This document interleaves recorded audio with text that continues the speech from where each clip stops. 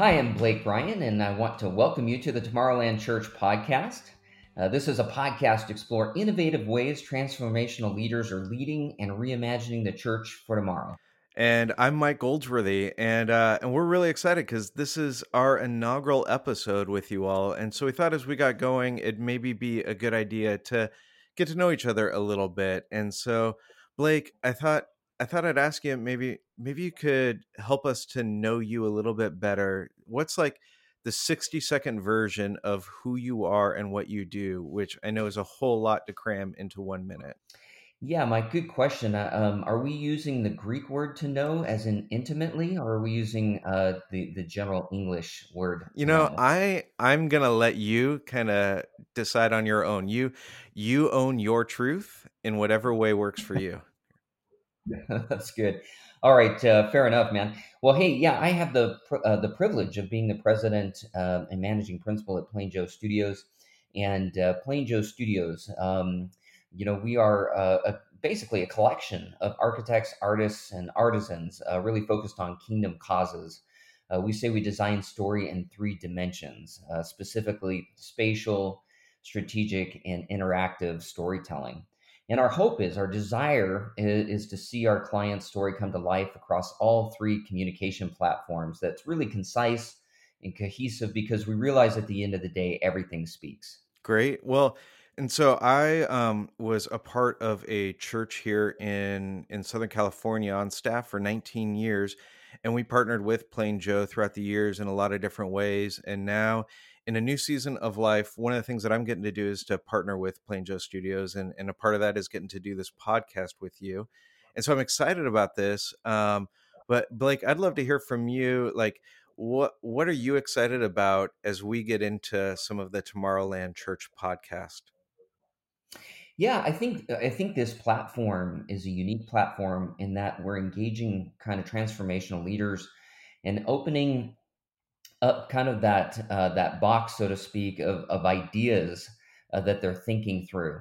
And not everybody has the opportunity to ask these questions. And I'm really hopeful throughout this podcast that people are going to give us insights into their thinking, how they think, how they innovate, how they lead that change through their organization, and so on and so forth. So super excited about the people that we're going to have on the Yeah, podcast. I'm really excited too. I mean, the people that we have been talking to, the people that we have been connecting with who are going to be on the podcast, I'm really looking forward to the conversations that happen, and for our new friends who are listening now to get to just listen in on some of that.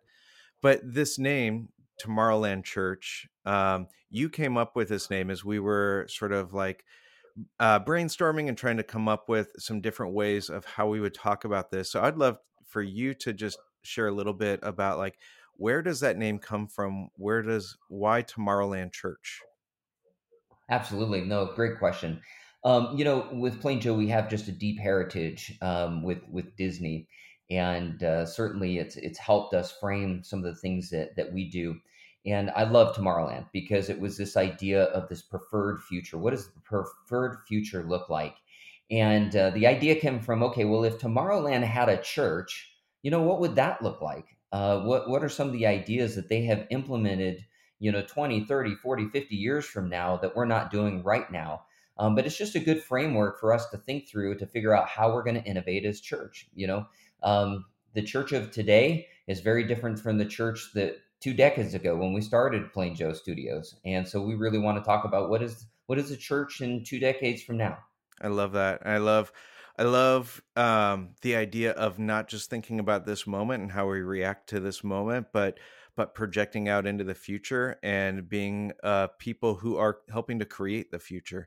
And even when you and I talked a little bit about this, you have shared some of like your desire to see the church as a forward-thinking entity. Like share a little bit of your heart behind that. Yeah, I mean, the church has been such an influence just in the culture of the world.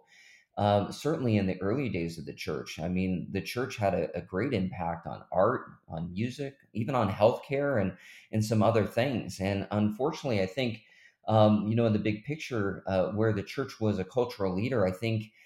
in these last decades, the church has actually become a cultural follower. And so I would love to see how these church leaders are thinking about how they can innovate and where the church can have a place in shaping culture and not just following culture. Great. Yeah, I love that. Well, so today for our first episode, we interviewed a mutual friend of ours who leads a great church here in Southern California, Crossroads Christian Church. His name is Chuck Boer. He's the senior pastor there. And I got to know Chuck years ago, over 20 years ago, when I was interning with him, and that will come out some in the episode. And I know, Blake, that you've had a long relationship with Chuck and with Crossroads as well. Yeah, no, they've been a great a great partner of ours. I've had just the blessing and privilege of working with Chuck directly for about a year at Crossroads while I was trying to help him kind of shift some things there. But we've been partnered with them for many years. One of our first five clients, and so just to see the story of transformation, just from who they were to who they are, and how they're really actually leading out in the city of Corona is really amazing. And so we're just blessed to be a part of that journey with them. Yeah, yeah, it's really great. And we recorded our interview with Chuck in the midst of the COVID-19 crisis, and that's going to come out in there. That has really caused him and his church to be thinking forward about some of how they're going to be engaging in this new reality. So I think you're going to get some really great stuff out of this interview with Chuck. So we're going to go ahead and turn it over there for our inaugural interview on Tomorrowland Church.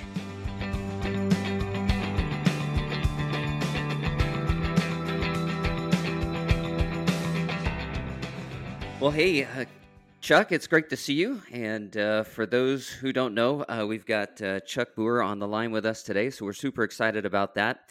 And Chuck is the senior pastor over at Crossroads Christian Church in Corona, California.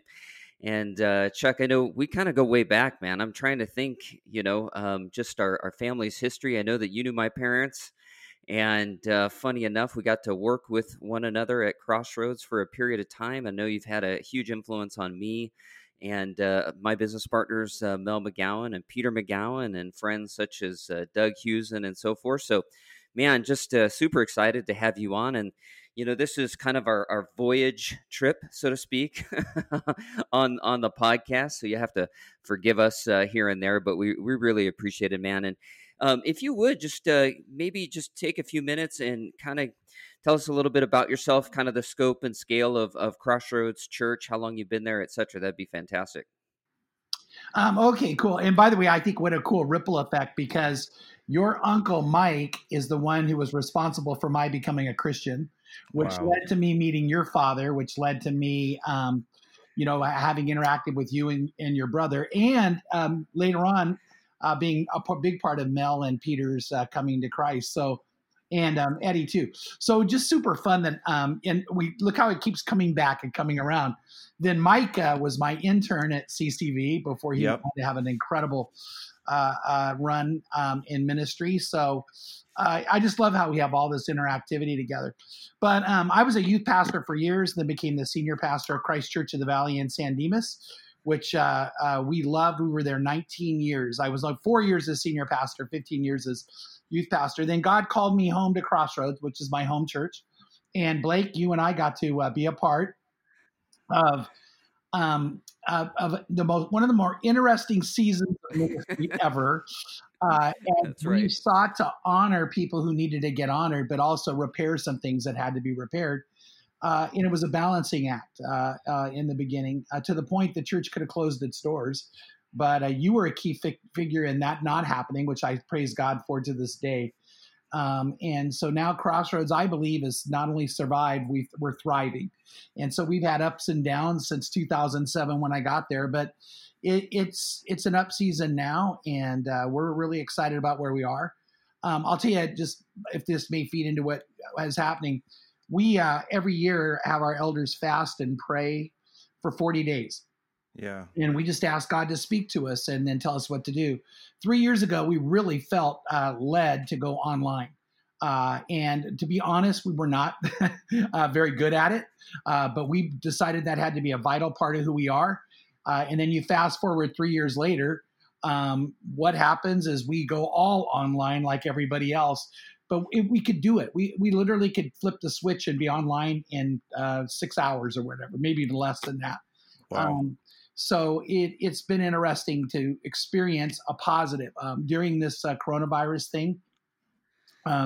We feel like we're having higher attendance. It's always hard to figure if that's true. We definitely are having higher offerings. That's a shock. The offerings went up. Decisions are clearly a lot higher. We have way more people making decisions for Christ, and we have more people interactive in life groups and other things. So, and That's those we wonderful. can all count. We could count those better than the actual what happens in the other. But I feel like it's just pretty cool to see how God moved us that way. For sure. And that definitely does lead us into some of what we wanted to talk about here. And we want to ask you some questions even about the way that you are responding in the midst of the COVID crisis and all of that. But because of what you just said, it kind of sets us up. When I was working with you and learning from you as an intern 20-ish years ago, one of the reasons that I was attracted to you and your ministry and I so appreciated about you is that I felt like you weren't just doing whatever you saw other people doing. You weren't just going through routines. I felt like you were really innovative and thoughtful, and you were constantly asking new and different questions and pushing us to think differently about the way that we were doing ministry. And I was curious about like what kinds of rhythms that you do that kind of help you to think in that kind of way. And so you're talking about that the elders do a 40-day fast every year. So I assume some things get birthed out of that sort of process. Are there maybe first tell us a little bit about like what that has looked like and what has been birthed out of that?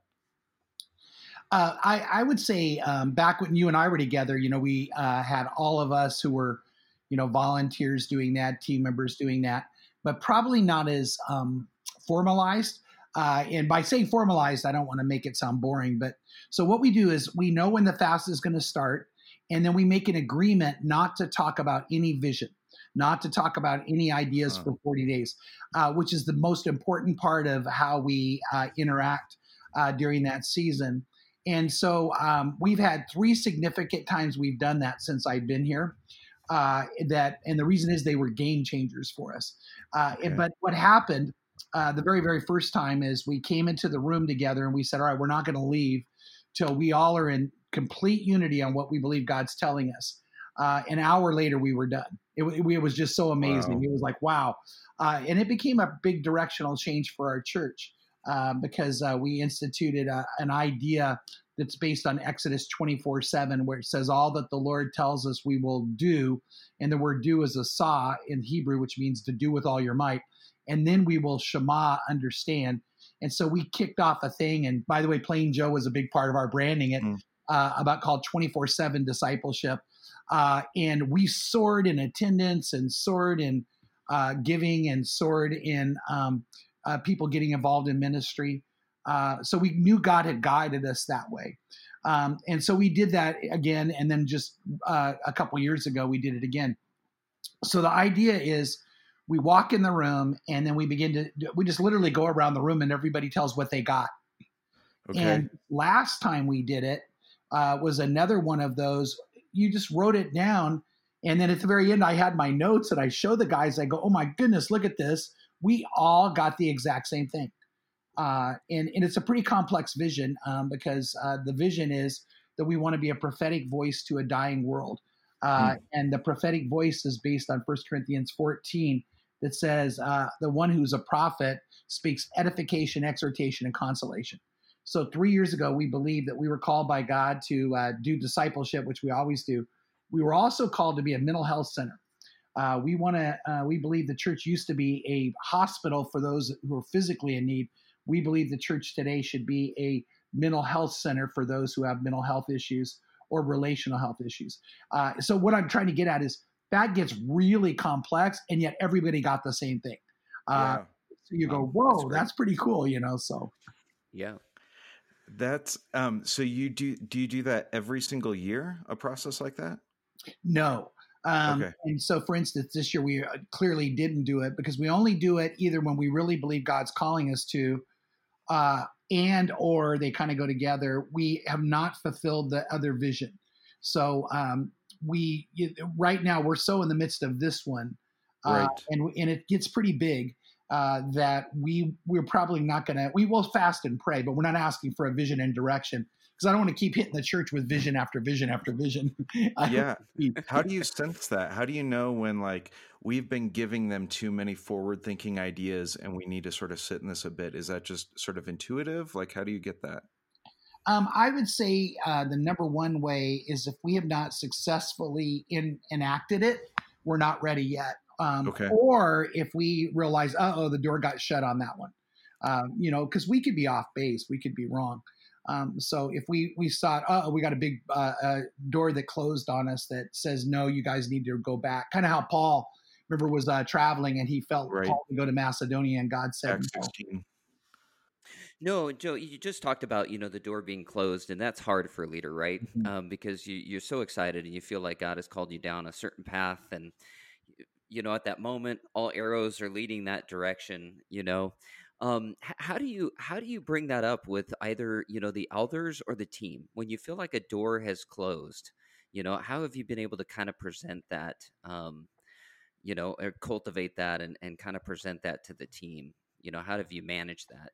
Um, I think that probably it's funny you use the word arrows, because I don't know how severe it is, but definitely at first we thought the arrows pointed that way, and when you say no, they did it, they aim at you. You gotta be willing to take some shots. Um, I would say probably depending on the degree of what was not going to be accomplished and the waste that occurred in energy and resources, um, would help me decide how I handle it. The bigger the failure, the more I have to share it. I have to share it with the elders. I have to share it with our staff. I have to share it in the church. It may require a genuine apology, and say, hey, I was just off and I'm human. And the eldership I have now would not allow me to do that if I didn't say we are off, we're off. Because this is a group that stands shoulder to shoulder. But so sometimes it's a big enough thing that it's an actual failure. You guys know this because you guys are leaders, but that's not a bad thing. If you don't have any failure, then you probably didn't try anything. And the last failure we had, I was a little surprised because I sat with the executive team and we're getting ready to do a debrief. And I said, well, I feel like this is pretty much a complete failure. And man, you should have saw their eyes like, whoa, no, it's not complete failure. And I'm like, well, yeah, it is.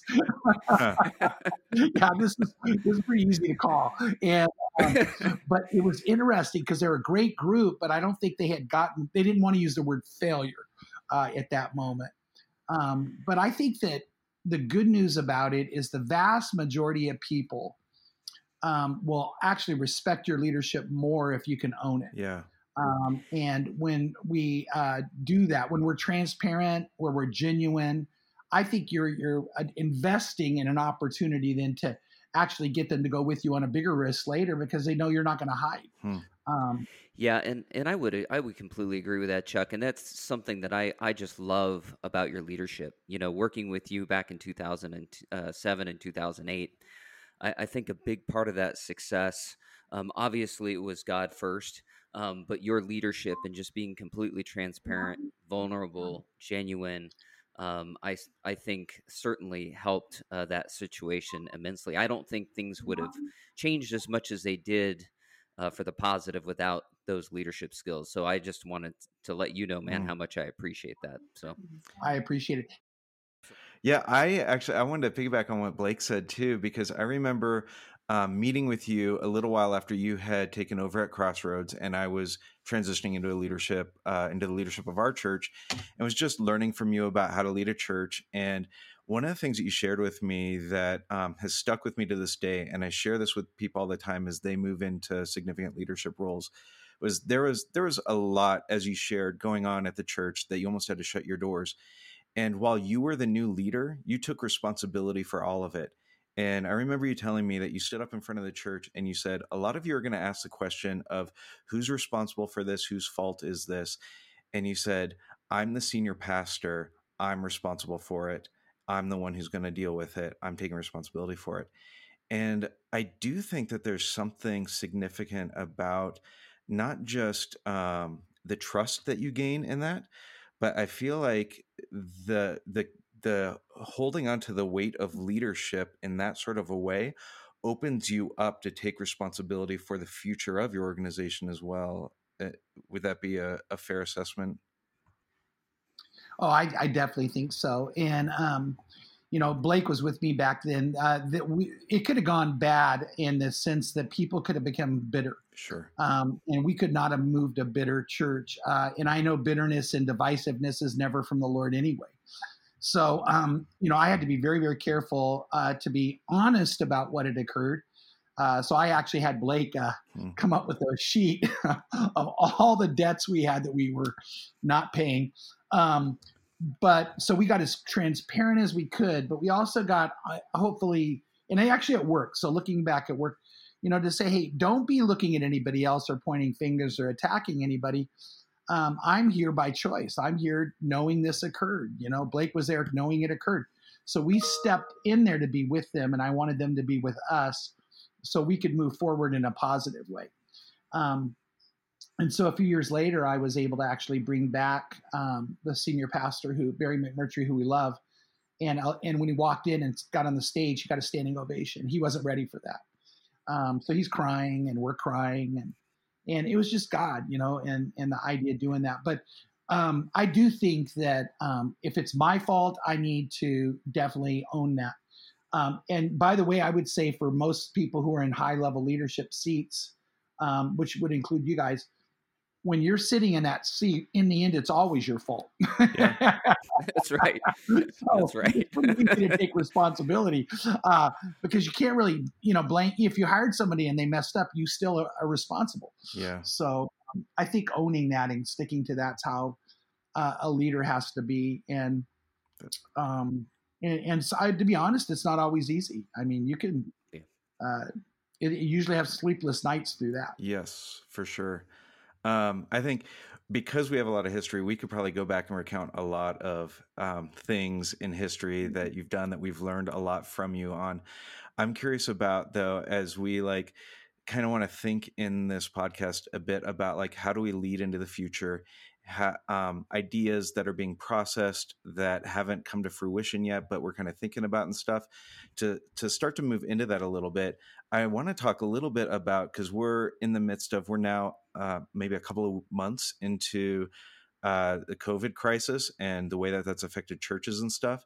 I would be curious to know, I'm curious both some of the things that you guys are doing that are unique for your church that that you weren't doing before, but I'm also curious, how did you make some quick decisions about, here's how we're going to move forward, and we've got 48 hours to figure this out? What did that kind of process look like?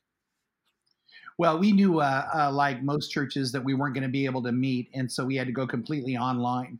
And then we also wanted to had a very unique thing in the midst of that. Tim Roberts, who's the head of our creative arts department, his youngest daughter had leukemia. So that gave us a heightened sense of needing to protect everybody from any kind of infection. Because even if he wasn't there, there's too good a chance somehow it would get to somebody who would interact. So wisely, we had to make even extra precaution decisions as we went online to how to keep people apart and keep them safe, which after about 2 weeks later, everybody had to do that. Yeah. It was forced, So, but we moved quickly to it. We were not ready for what we believe was this incredible response that I call it the 9/11 surge. Remember September 11th happened and every church shot up high and to the right. And then almost all of us a little while later came down, but way ahead of where we were. So I believed one is we're going to shoot high into the right. Well, we went higher than I thought, in more places than I thought, with more activity than I thought. And so that's when right away the elders had already said online is important. I moved it up the priority list to actually number one. Not just for this season, even after this season. So we believe that God did something great, and I believe it was the Lord. I think just like God used a persecution to make the Jerusalem church spread around the world, He used a pandemic to make the church spread around the world. And now, I think a church should, and this is a opinion for me and conviction for me, I think the church should never go back. I think we've got to start seeing ourselves as a global force in each local congregation as much as possible. We've got to elevate that, accentuate that. And so what we're doing now is we're trying to aim with the goal that only 30% of what we do is local and 70% of what we do would be beyond our local setting. Wow, that's great. Yeah, which, by the way, is cheaper. That's the other thing I don't think I was ready for. And I don't know. We wanted to do multi-site and have never done it. Now I'm glad we did it. Yeah, because we don't have that investment. Now I'm not saying we never will, but we're gonna do. Here's our goal right now. Our goal is to grow clusters of people in different places all around the United States and around the world. So we've had people make decisions for Christ and come even to our first step class. That first gathering class, from many, many states across the United States, and even from recently a woman from Austria. Wow. Since then, the woman from Austria has reached 2 other people who are now a part of what we're doing. So our thought is, how do we grow that cluster? And then how do we go meet up? The day we're allowed to travel, we'll do meetups where we have physical connection to enhance them doing real ministry as a part of the Crossroads family, wherever they are in the world. So we have a cluster right now, Washington, a cluster that's large enough in Oregon, Arizona for sure, a big one, and then Michigan. Now, if they end up in other churches locally, we're not going to be sad. But our goal isn't that anymore. So our goal is to say, no, we're going to keep you as a part of Crossroads. And we're going to not feel like you have to be in a building to be a part of the church family. So just like geography doesn't define our families, I have grandkids in Syracuse and grandkids in Denver. When they moved, I didn't say, well, you're not a part of my family anymore, But what we'll do is like we have ministries we believe we can transfer there. So like Adopt-A-Block's a ministry we do where you go to an under-resourced area and you do ministry with the people in that area, and especially the children. So what if we had a group doing that in Michigan? And they're a part of, and we resource them and we get behind them and we celebrate them. And so we find out what their spiritual gifts are, and we don't look at it as having to be done in a building that we own. We look at it as going out into the world and doing it. I think that's going to be the new normal. Now we could be by the time this is 6 months old, people may go, didn't work. I think it's going to work. And I think we can, so our goal right now is content on our online campus that leads to connection, that leads to commitment. And so how do we move people that direction is what we're trying to do. No, that's great. And it sounds like, you guys were planning this 3 years to go online. And it really, unless I've understood it incorrectly, it sounds like this really propelled that vision in many ways. Yeah, that without a doubt.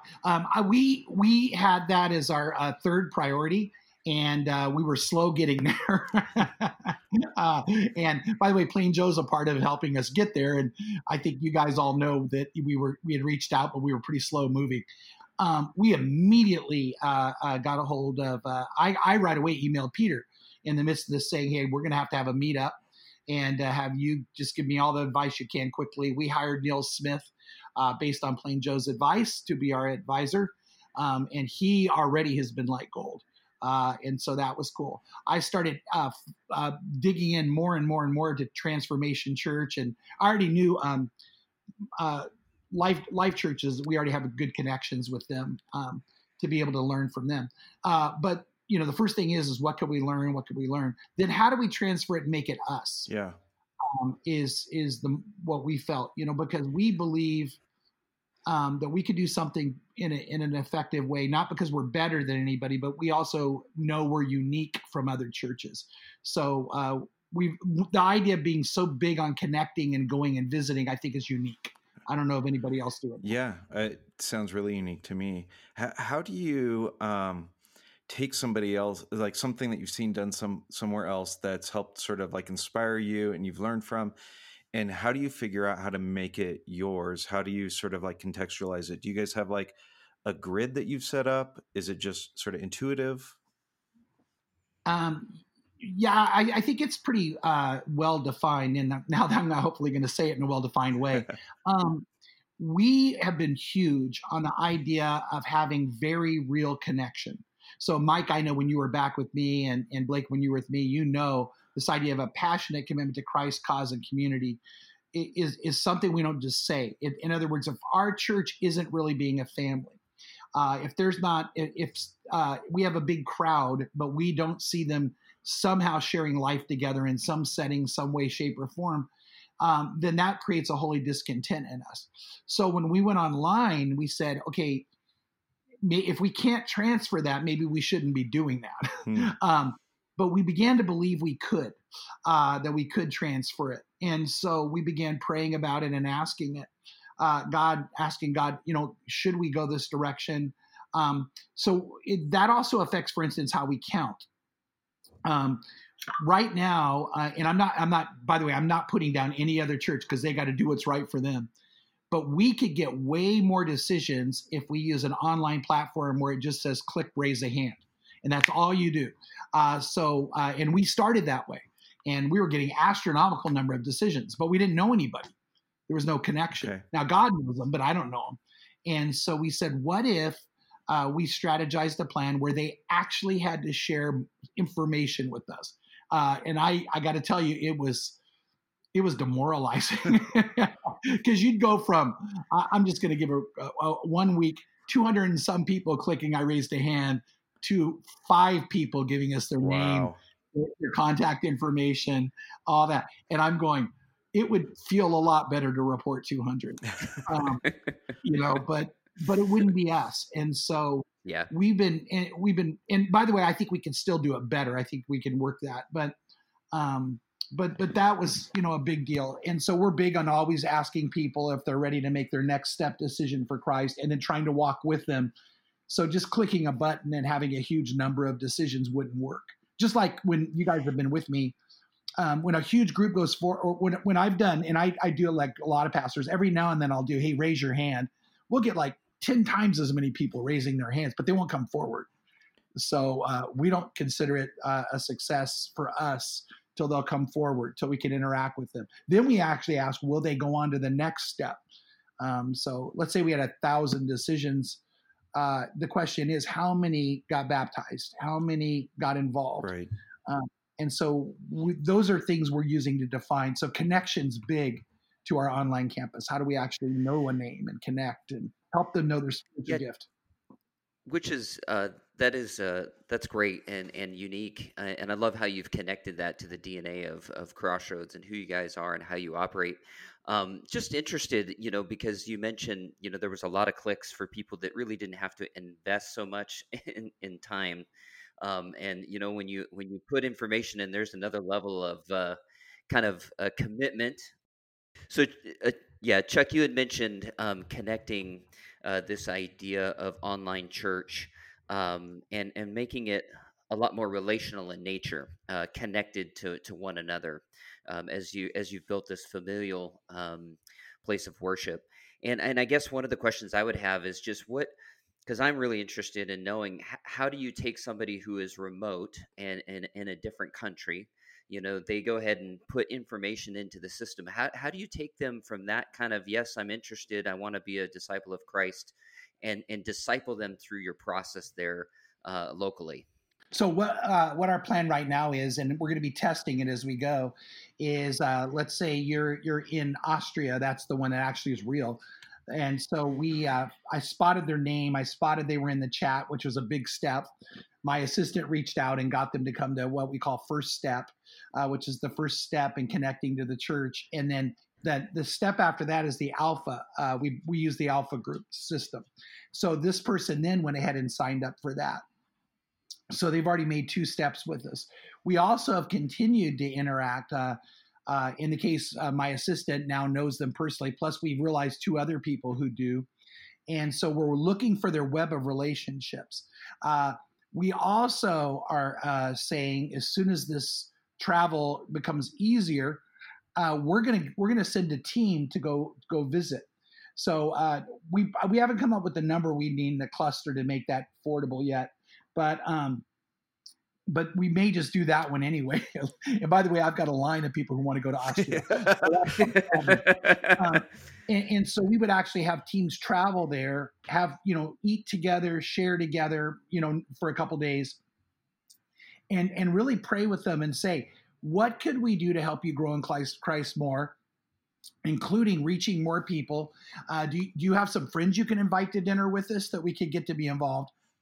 And then try to decide, based on their spiritual gifting and their personality, is there some real ministry they can enact on their own? Which, by the way, think about this.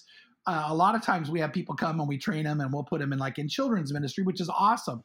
Now we're sitting with them going, tell us how we can support you in doing ministry here that fits your spiritual gift, and we'll do everything we can to support you. Yeah. Again, if they end up saying, no, I need a local church, well, we'll help them find one if we can. But that's not what we're hearing from people. We've got Ask That zero right now. Wow. And so the idea is we go and do that. Do you guys remember there used to be these backyard Bible clubs for kids? Yep. So what if, like in Oregon, there's an area of Oregon that there just really isn't some happening churches. We go there, meet with that cluster, and we find out they have a love for children. We say, we'll support you in doing that. We'll call it something better than a Bible club. But we would train them to do that, and we would keep following up on that. The other thing we're going to do is the counseling ministry, the exhortation counseling ministry we want to do to help people with relational issues or mental health issues. One of the things I discovered when I was being trained in this, there are an incredible number of places in the United States there's no counselors. I mean, there's an area of Colorado. I had a friend who's training and with me, and their calling was to go to that area because there was literally no one, not secular, none. Wow. And we kind of forget that hospitals aren't everywhere, doctors aren't everywhere, and counselors aren't everywhere. And so now, and one of the things, a pastoral counselor in the United States can do pastoral counseling outside of the state they live in. A licensed counselor can't. Okay. But we could actually do genuine, real, biblical counseling and therapy all over the world, especially to places that don't have it. And so that's another aspect of what we want to be able to do. And we could do that using online, and we could do that also with some travel. That's wonderful. I love that. I love the way that you're thinking about things, Chuck. I mean, it does feel very, very you, the connection thing being so important. I know that that's always been such an important part of your ministry. And so one of the things that I really learned from you, I learned from you that you can preach for an hour and hold people's attention. I had always been told that wasn't possible. But not everybody is a Chuck Boer preacher and able to do that.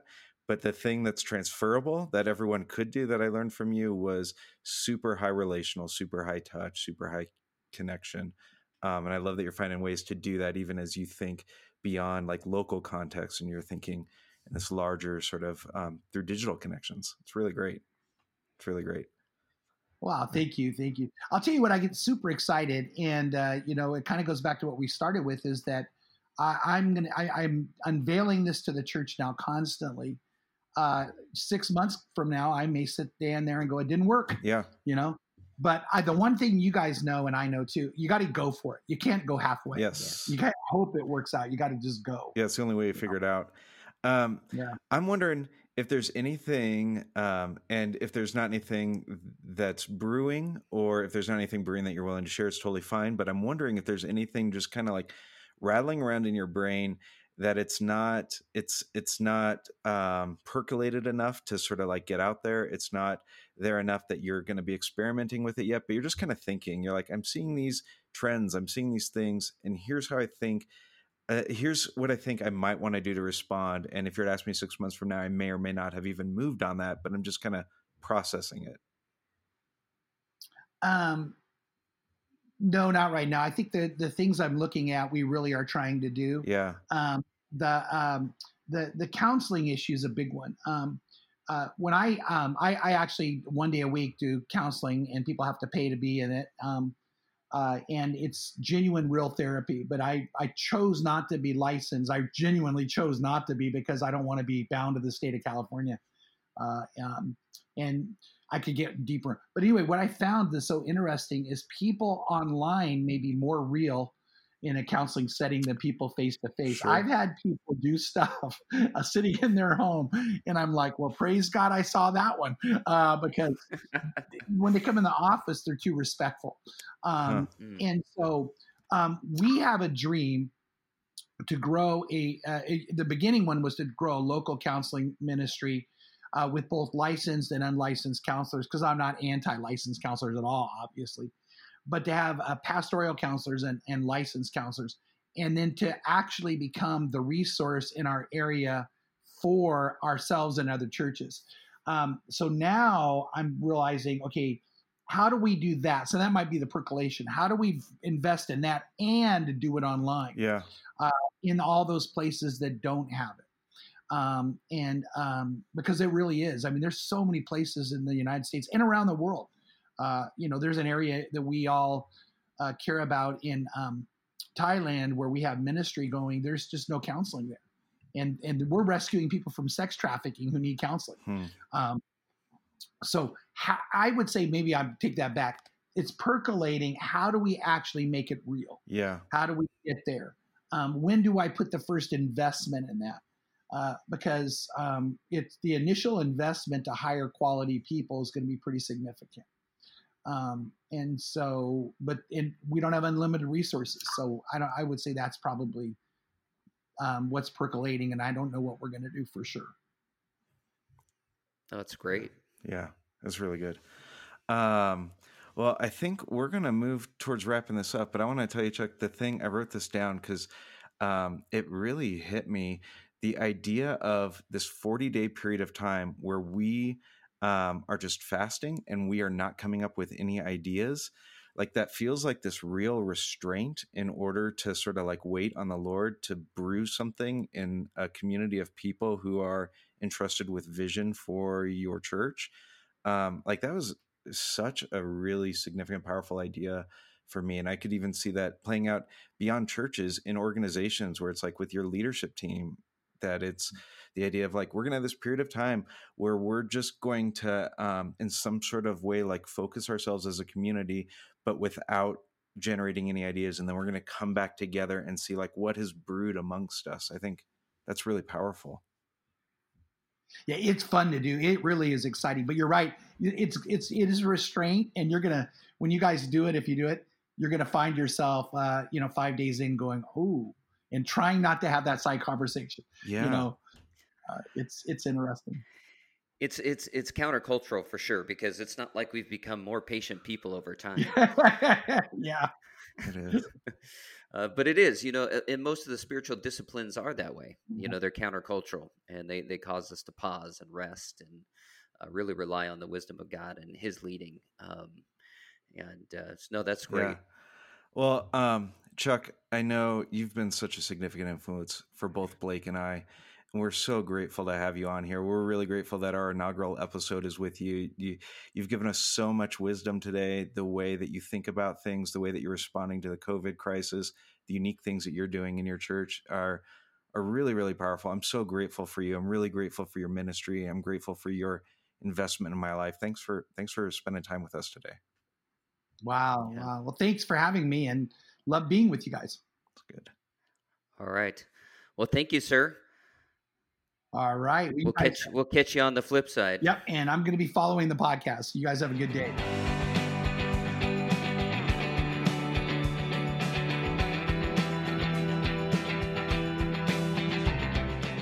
Well, Blake, I thought that was a really great interview. I really enjoyed Chuck. He was challenging and thoughtful, gave us some good things to think about. What are some of the takeaways for you from our time with Chuck?